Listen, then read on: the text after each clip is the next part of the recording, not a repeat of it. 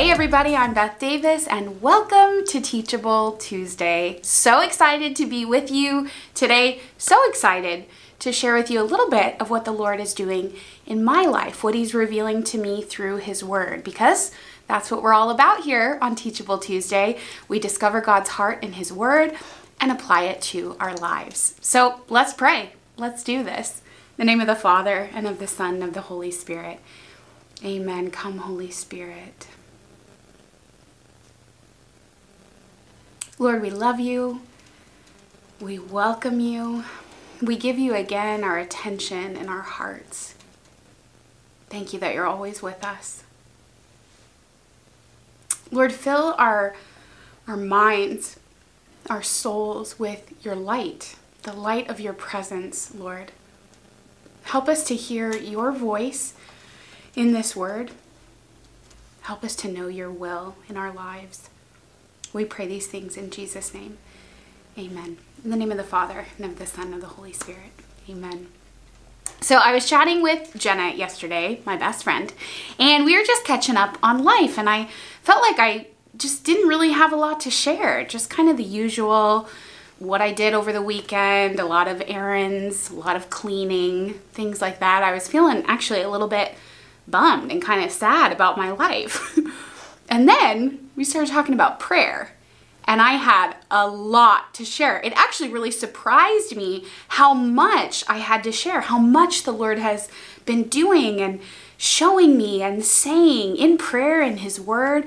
And I was so excited to share that. And Jenna pointed that out very beautifully, that my life is really what's happening interiorly. The beauty, the goodness of the life I live is lived within. The life of God within me, with Him. And that's true for you too. In fact, I was at Mass and I heard something very similar on Sunday. This very holy priest was just saying that at times we can become frustrated or discouraged in the spiritual life when we forget that the spiritual life is primarily happening interiorly, not exteriorly. But gosh, it's hard not to get frustrated or discouraged by our exterior circumstances, isn't it? So today I want to kind of talk about aligning our exterior circumstances in such a way that they support what God is doing interiorly, or what God wants to do interiorly. So if you identify with that, if you're discouraged, you're waiting for someone or something to change, today is the Teachable Tuesday for you. We're talking all about the book of Daniel. Well, more specifically, Daniel chapter 1. And a lot happens there. We can learn a lot from what happens. So let me catch you up. Okay, the king of Judah is overthrown in Daniel chapter 1 by the king of Babylon. And that land, those people are overtaken by this foreign king, this foreign culture, which means they're overtaken by a foreign god. They're being forced to worship and adopt the culture of this other country, the customs of this other country and kingdom. And the new king, the king of Babylon, he decides, he's got a plan. He's a strategist.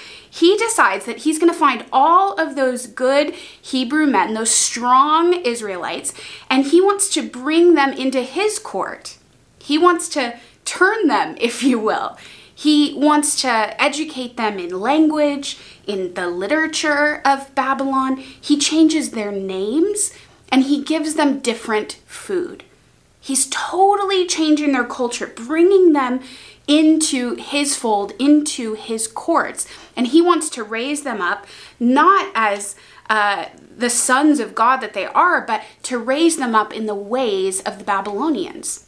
Now, in their midst, there are 4 faithful, godly, good men. Daniel being our main character. I want to focus in on Daniel. So Daniel hears this, right? That they're supposed to be reading different things and speaking in a different way, that they're being called by different names and eating different food. Daniel goes to the man in charge of all of these Israelite men, and he says, let us eat what we would normally eat. Just give us vegetables and water. In fact, we'll totally fast from these royal rations. Okay, we'll just take vegetables and water. And this guard over the men, he says, I'm not sure that's a good idea. I'm afraid of the king of Babylon. So if you start to suffer, if you really can't hang, right, with this fast that you're doing, then I'm going to have to tell you, you got to do what you got to do. You've got to eat the royal food. You've got to go with the program, right?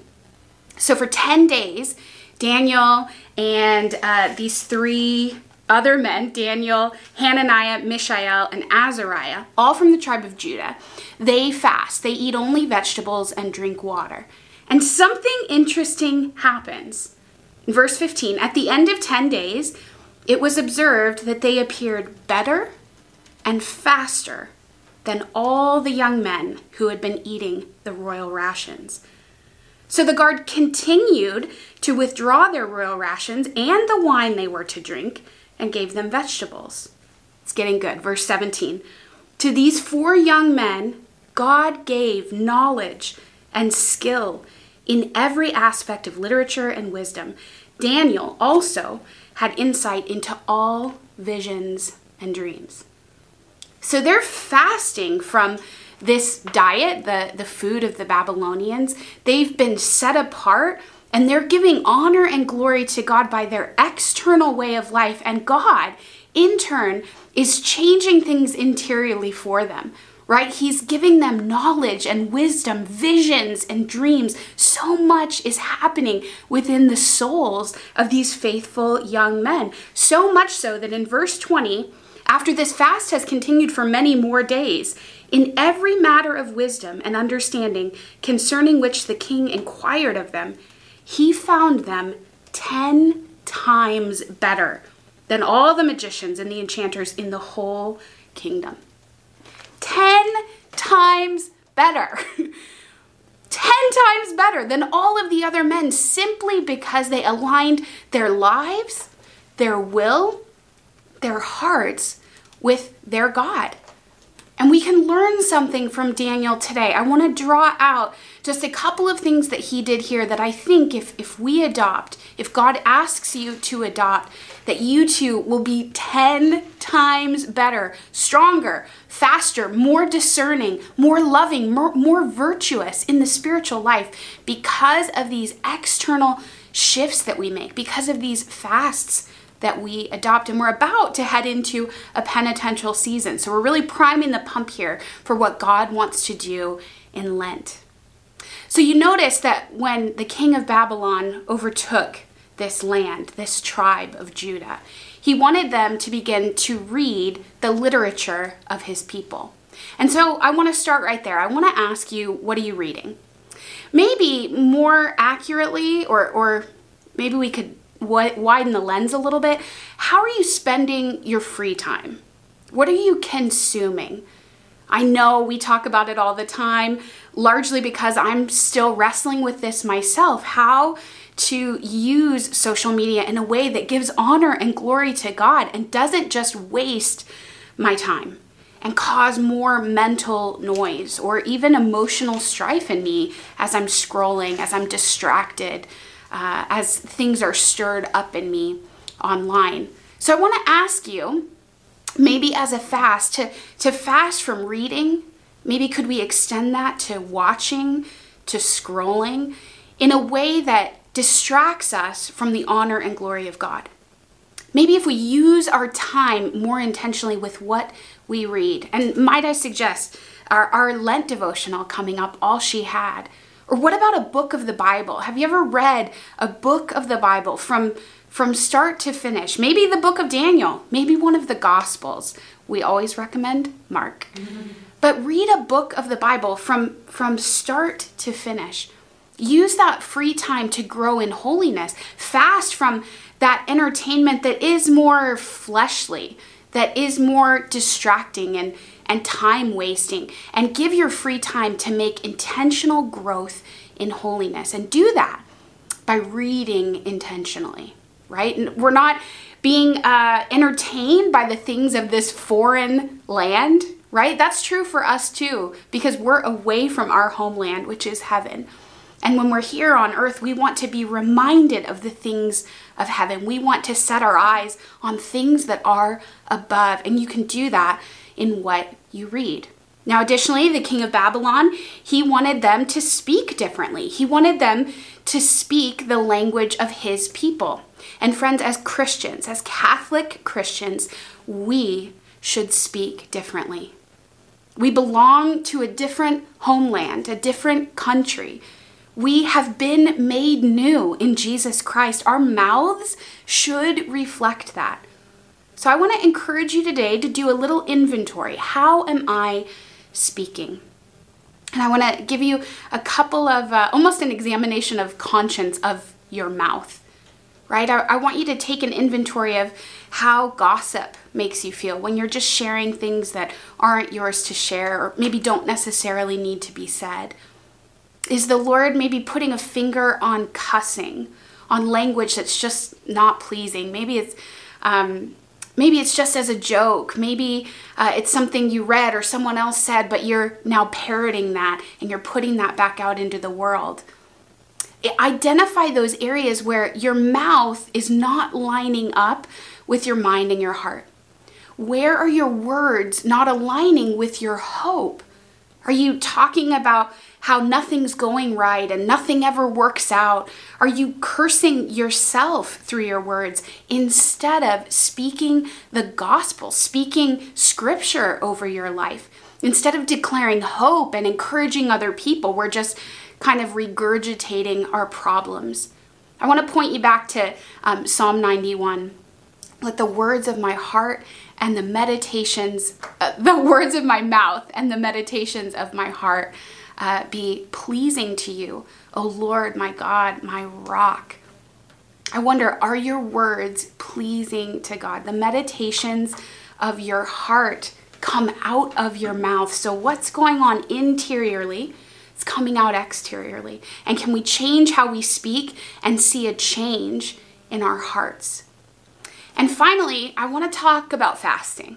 Okay, fasting is something I've maybe avoided or tried to skirt around or do the bare minimum. And there are so many reasons that we maybe don't go all in on fasting. Some of those are prudent. Some of those are necessary. You know your history. You know what God's calling you to in prayer.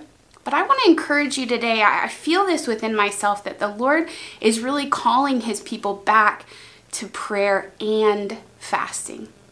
Prayer and fasting. And let me give you a little tip. If you're looking for a place to start with fasting, if you're looking for a place to start specifically with fasting from food, if you want to be 10 times better and stronger, like Daniel, begin with just a single intention. What is this one thing, one person that you want to fast for? And can you offer just one thing? Maybe it's French fries. Maybe it's chocolate. Maybe you're going to give up coffee for that person.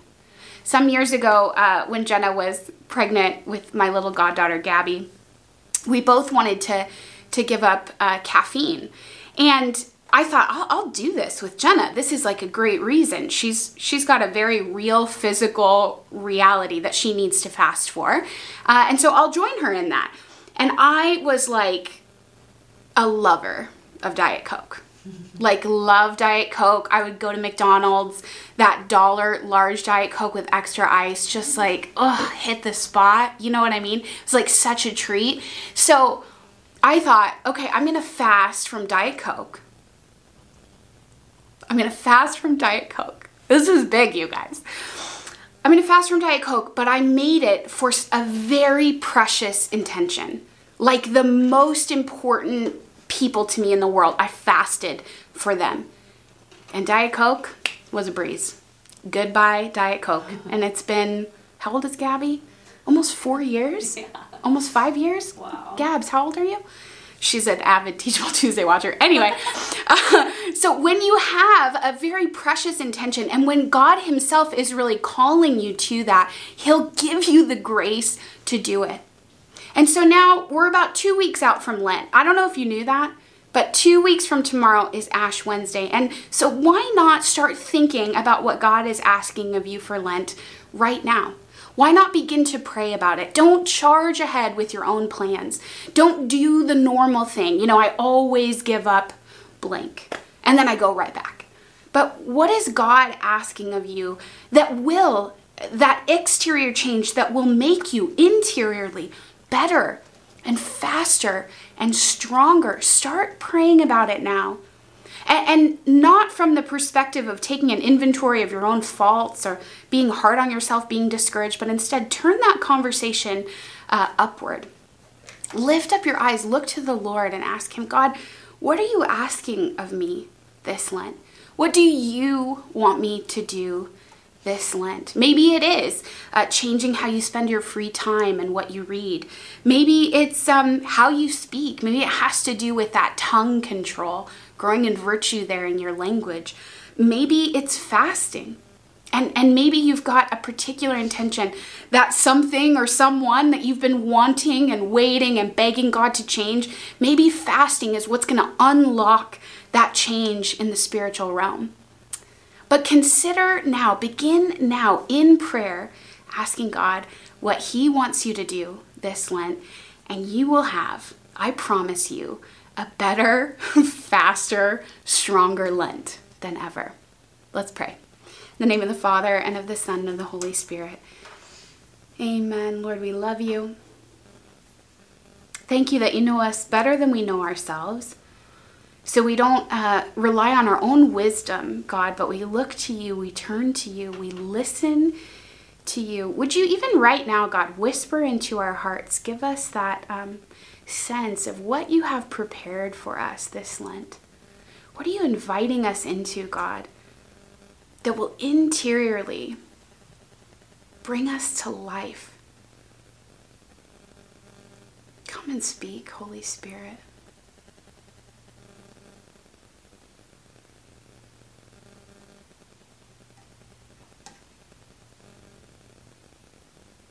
And Lord, keep speaking.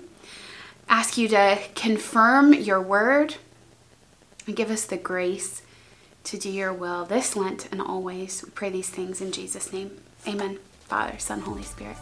Amen. Are you excited? I'm really pumped thinking about Lent. God bless you guys. We'll see you next week. Bye.